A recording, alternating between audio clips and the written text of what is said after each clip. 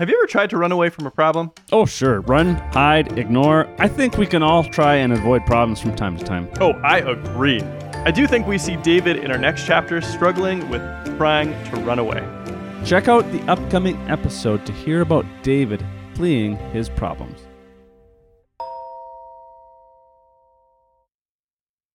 Welcome to the Bible Story Podcast.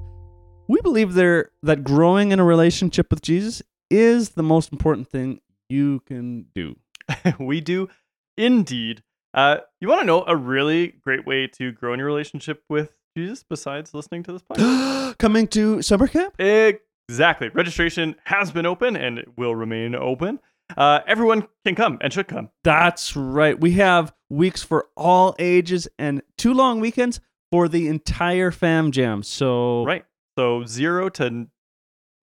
zero reason not to come, really. I was going to say 0 to 99, but if you're 100 years old and you want to come to family camp, you best be doing it. Absolutely.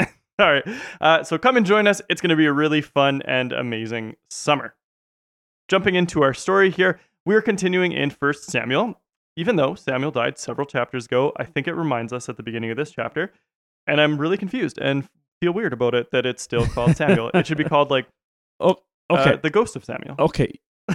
I think you think too much, maybe. Yeah, well, I do. We know I do. Okay. Can't help it. All right. So in our intro, you spoke about running away from problems. Yeah.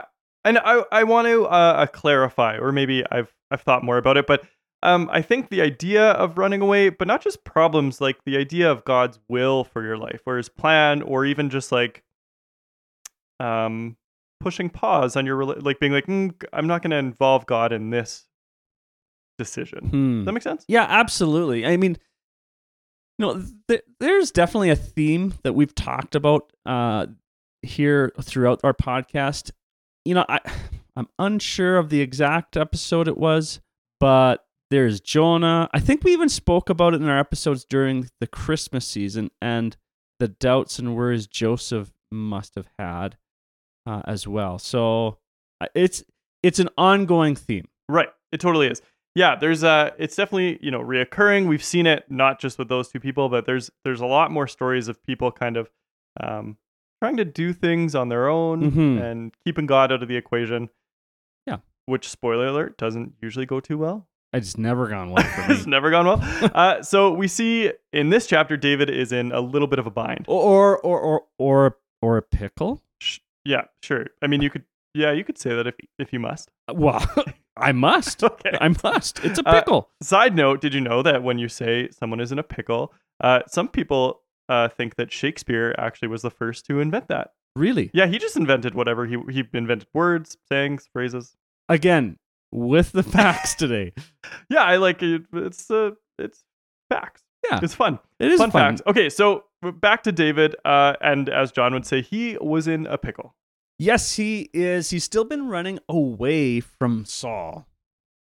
Yeah, so remember Saul has been out to kill David this whole time, and David is understandably running away from such death. Yeah.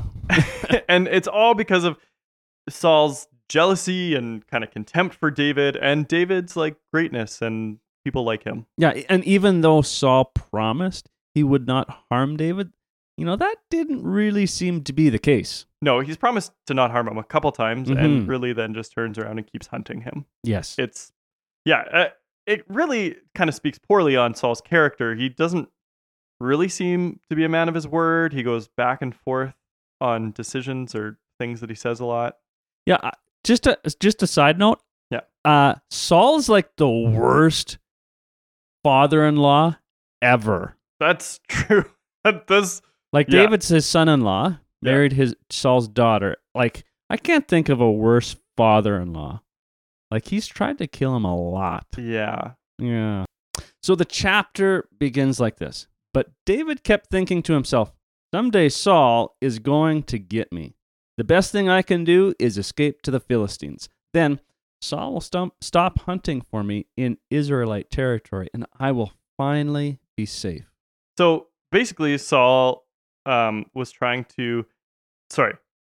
David was trying to go into a territory that Saul would be either afraid of or pretty certain that David was not going to be. Yeah, exactly. Like the Philistines were the enemies of David and his men. Kind of crazy place to go and find safety.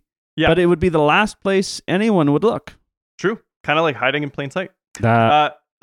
So David and some 600 men, and each of those men's family stayed in that area for a year and 4 months. Yeah, and all that time, David was keeping a pretty big secret. Yeah, so they had some understanding, like the king of that area, the Philistines, King Achish. You got it. Or King of Gash at that point, King Achish, King of Gash, would have known that David and all of those men and all of those men's families were there, and there had to have been some communication between them. Yeah. And there must have been some sort of understanding between David and his enemies. Like they weren't fighting. Right. Maybe it's just like the fact that they had the same enemy of Saul. Maybe. Yeah. And I think, too, we see in previous chapters that people really feared David. Like when David would arrive into a town, they knew that he was obviously a strong opponent. And so if, and David's army was kind of known for just like wiping out entire towns. So maybe they just like crazy. Peace offering. Oh, yeah. There's probably a great deal of fear. So having David stay in your town, I think it would at least ensure that you could keep an eye on him as the king, and that maybe he wouldn't be planning to attack you. So if he's on your side, it's probably a better deal than at least for the time being. Yes. Yeah. So I think too it gave a little bit of power to the king, like you said, kind of some insight. At least that's what the king himself had thought. Okay, so David was a clever man. Yes. And as we continue to read, we're going to find that he lied about what he did throughout his days there to continue to fool the king into thinking, he had power over David. Yeah. So David is still like a prominent army general at this point. And so every day he would say that he was, out destroying Israelite towns of his own people. And then each day he would go back to King Achish and report the names of those towns to the king. Right. When the reality was, though, they were attacking neighboring towns that were nearby, but were not Israelite towns. Right. And they would kill everyone. So no one could say what was really happening and then taking everything that belonged to them for themselves. Right. So, okay. So, again, this is like 4 weeks in a row here, John. Not the easiest chapter to like pick out a lesson.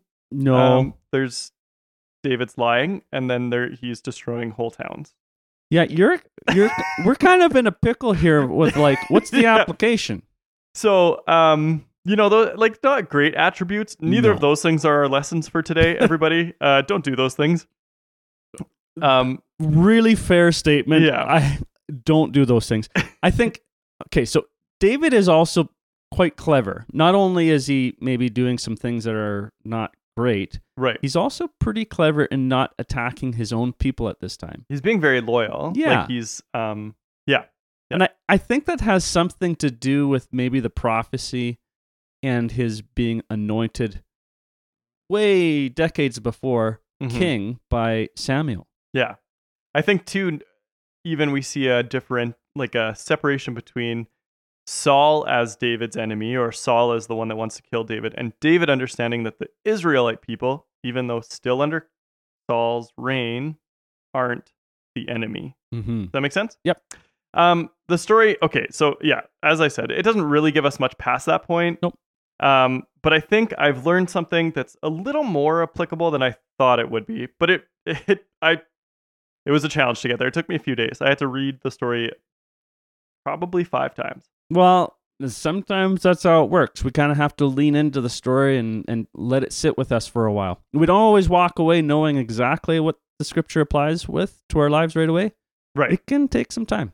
Yeah. So in thinking about this and reading it a few different times, I really, see how David is loyal to his people, and then also really loyal to God's call on his life, or God's kind of anointing to be king.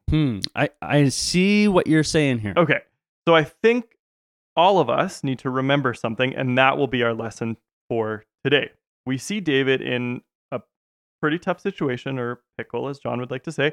And there's a lot of different directions he could go in this. He could, just...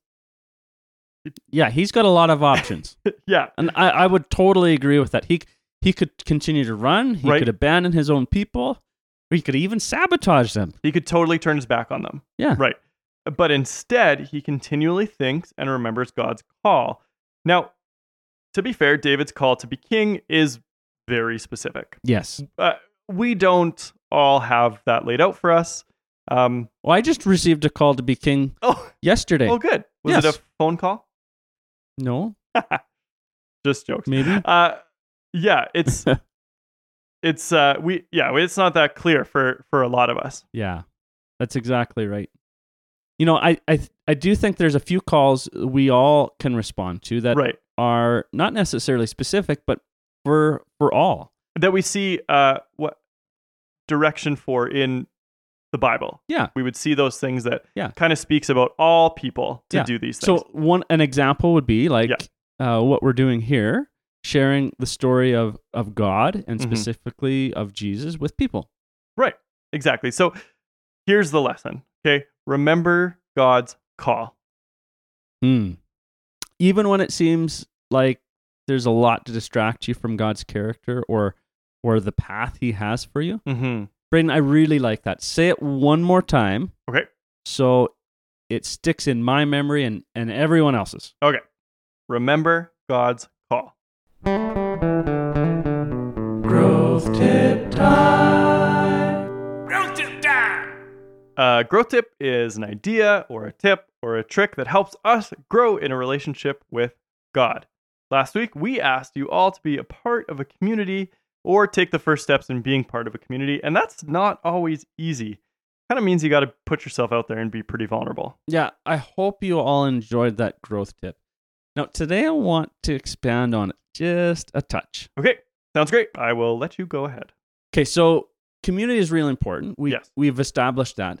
And we may have said this one a long time ago, but in community, we need to find people who inspire us, people who we want to learn from. I agree. So this person doesn't always come to mind right away, or maybe they're not even they're not obvious to us.